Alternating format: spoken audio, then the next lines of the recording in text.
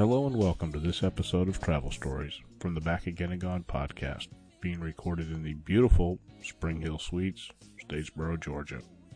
Tonight, it's all about doing it solo. Traveling, that is, you pervert. Thanks for listening.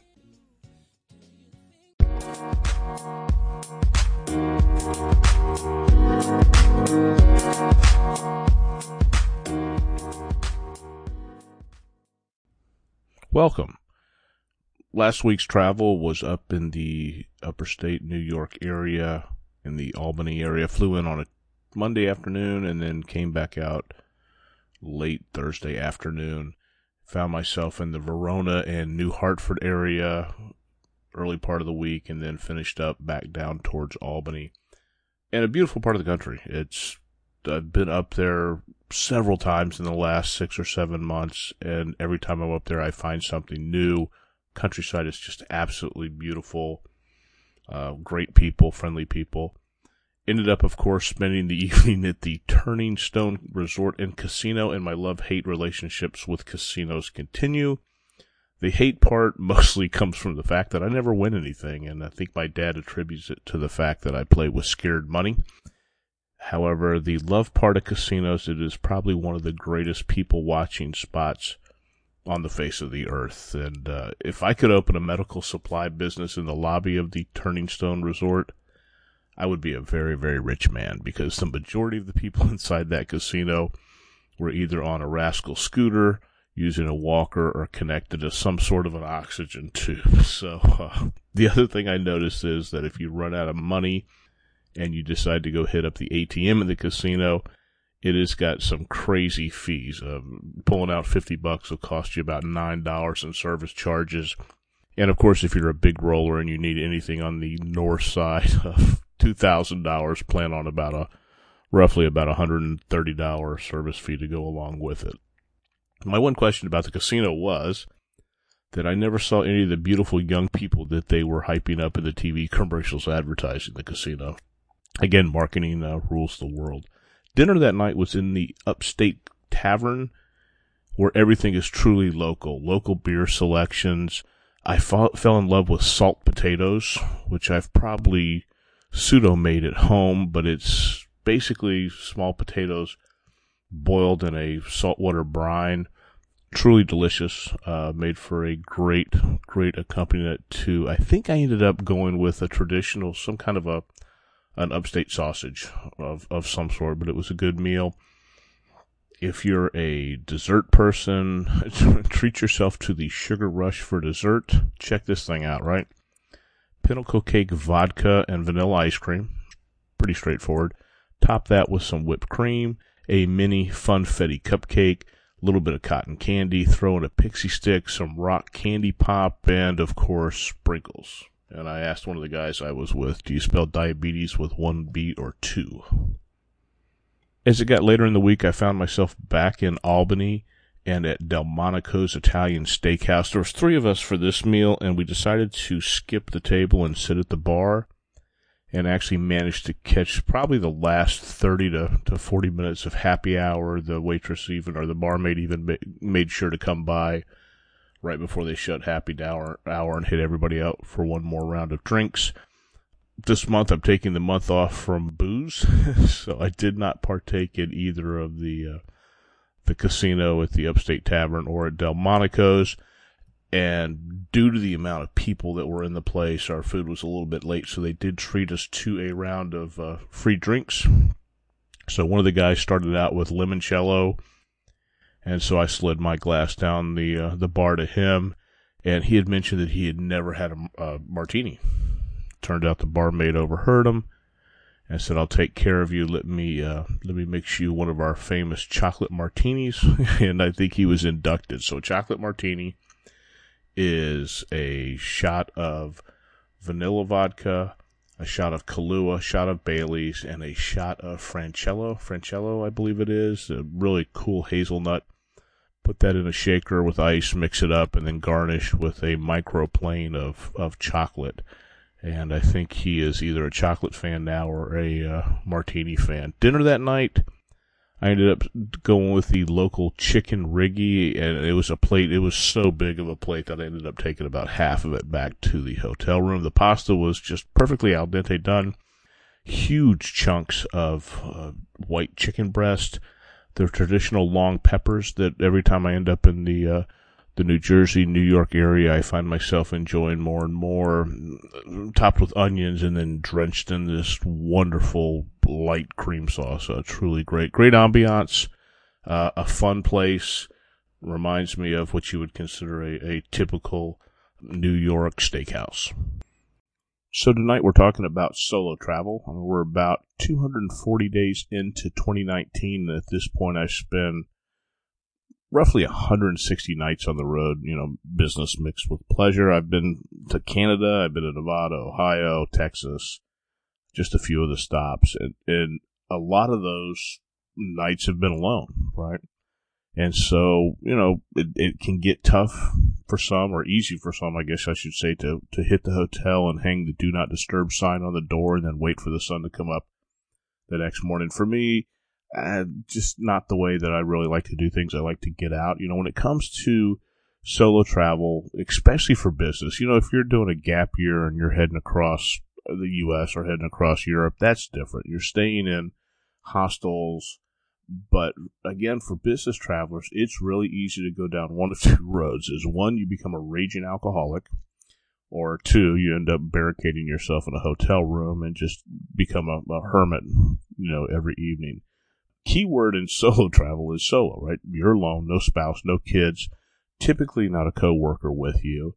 You'll have interactions during the day. At night, when the sun goes down, it's really easy to become overcome with boredom.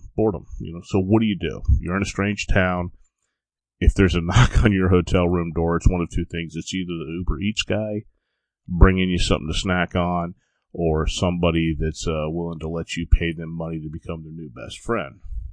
Nobody's going to come on the door, knock on your door and go, hey, let's go out and do something.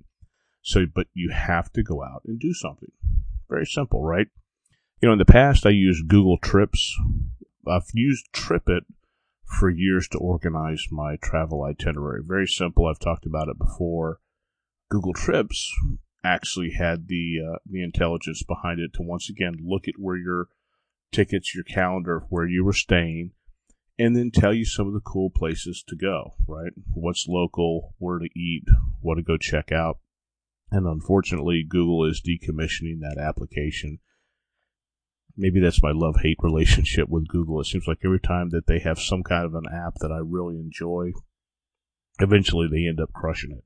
They had a RSS reader for reading news feeds for years, and it was phenomenal.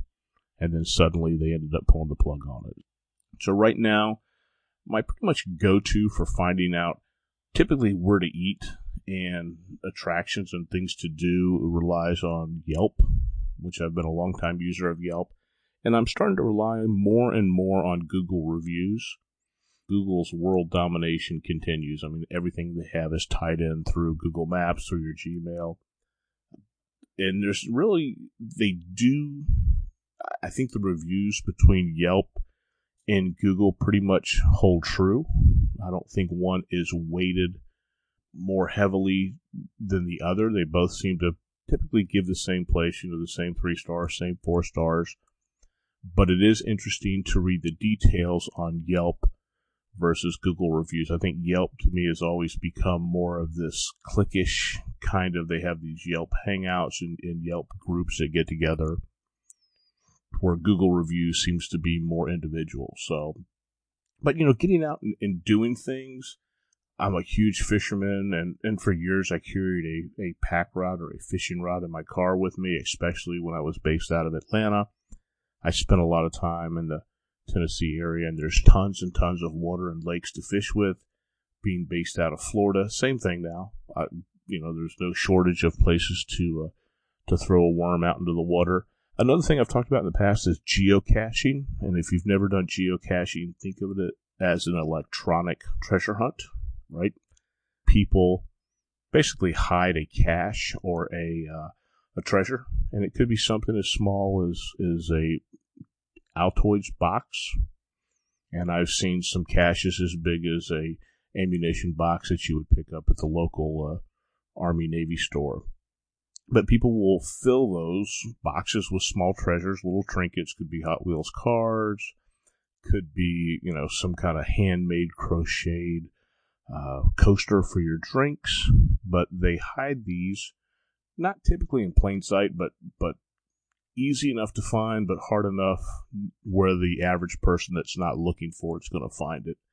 And then they note the longitude and latitude in the application, and then put a couple little clues about it and post it.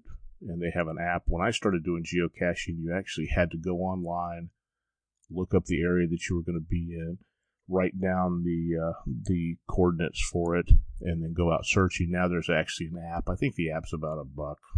It's not much. That lets you use your smartphone to track it.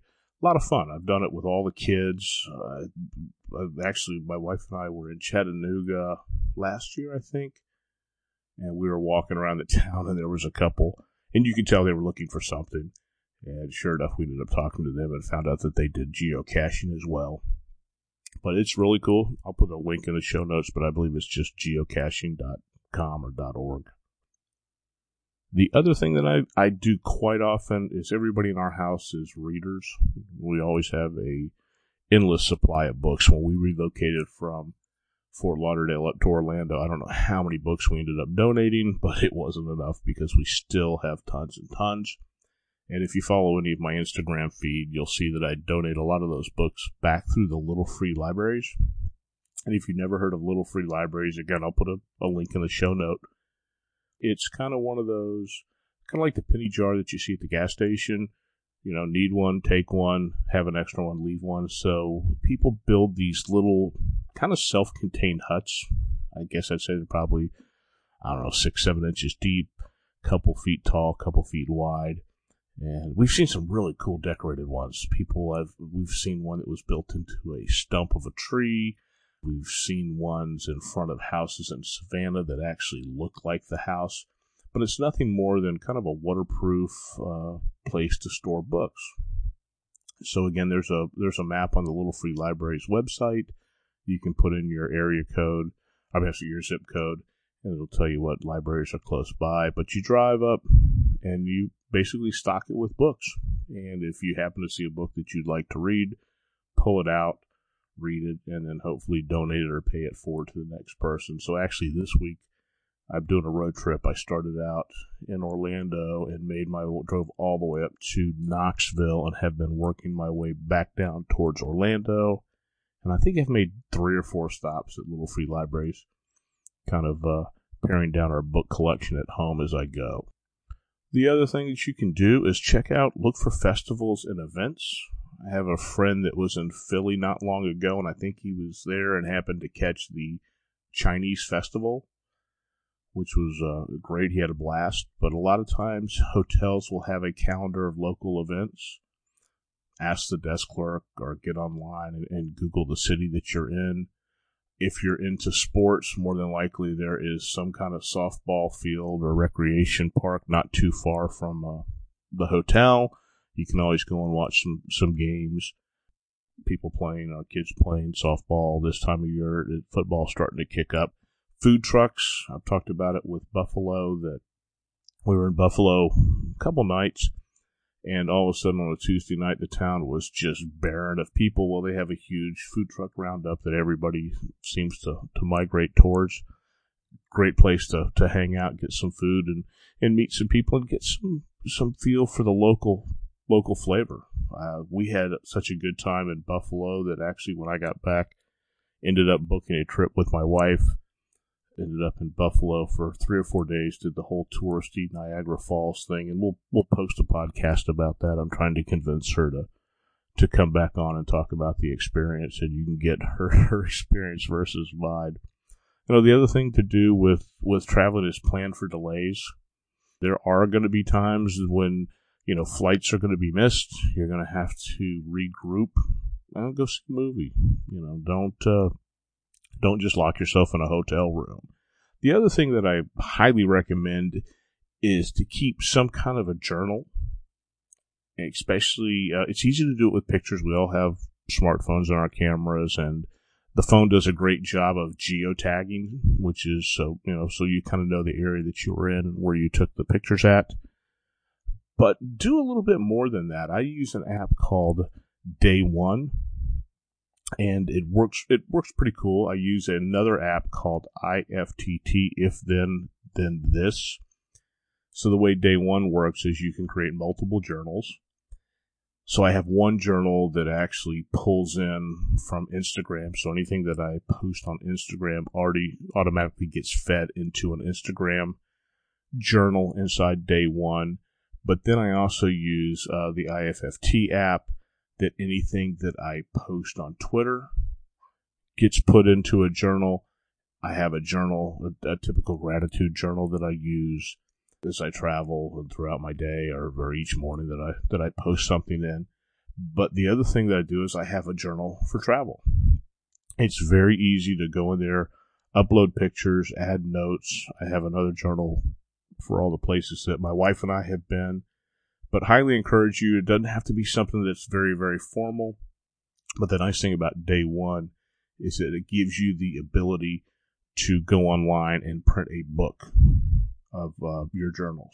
So you can have a really cool, really easy to create book of your travels. I don't know if I would do it if I did a big 2-week trip through Europe. Yeah, I'd probably do one book for one trip. But at some point, I'll pull the book of all the journal of my wife and I's travels and put it together in some kind of a book or some kind of fashion. For some, dining alone is understandably uncomfortable. Fortunately, I don't have that chip inside me. I have no problem sitting at a table alone. But if that is something that kind of bugs you a little bit, try sitting at the bar. Even if you don't drink, more than likely you will find yourself in conversation with somebody. When I was up in Albany earlier in the year, I ended up in the bar of the Hilton Garden Inn. And I don't know if I was eating or not. I may have just gone down there to grab a quick beer. Ended up talking to the guy next to me for about 20 minutes. And by the end of our conversation, he's, offering to share his chips and dip and wings with me. More than likely, if you're hanging out at the hotel and in a restaurant, at the bar, more than likely you're probably going to end up meeting somebody that's traveling as well. And what do they say? A stranger is just a friend you've never met. But you've got to be able to go out and talk to people. You can't sit back, not introduce yourself, not ask questions. Believe me, people in this world are generally very, very nice, and everybody is just as nervous about talking to everybody else as you are. The other thing is, do you have a hobby or a passion? A lot of people like to work out. Of course, most every hotel is equipped with some kind of a fitness center. A lot of them have a reciprocating gym membership with the Robo Gym down the block. If you're into CrossFit, that's a great community. There is a website where you can, again, put in the zip code of the area that you're in, and it'll show you all the local CrossFit boxes. Call them up. Go in and do a WOD. That's probably one of the greatest communities that I've ever met with. When I was doing a lot more CrossFit, I always looked forward to going to different towns and meeting some of the different people. As I've said before, I love to fly fish. At one point, I was taking my fly tying kit with me and would tie flies in the afternoon or in the evening to take some of the boredom out of the day.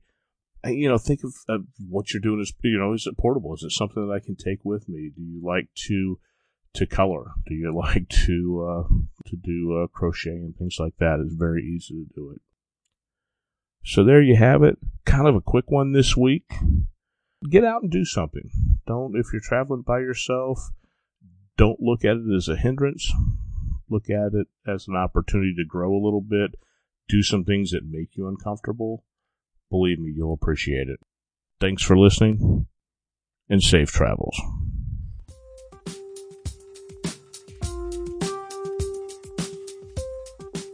Hey, wait a second. Don't go. Make sure you check out all the blogs over at hypeamerica.com. From food to travel to just general life humor, we cover all the topics. Thanks again.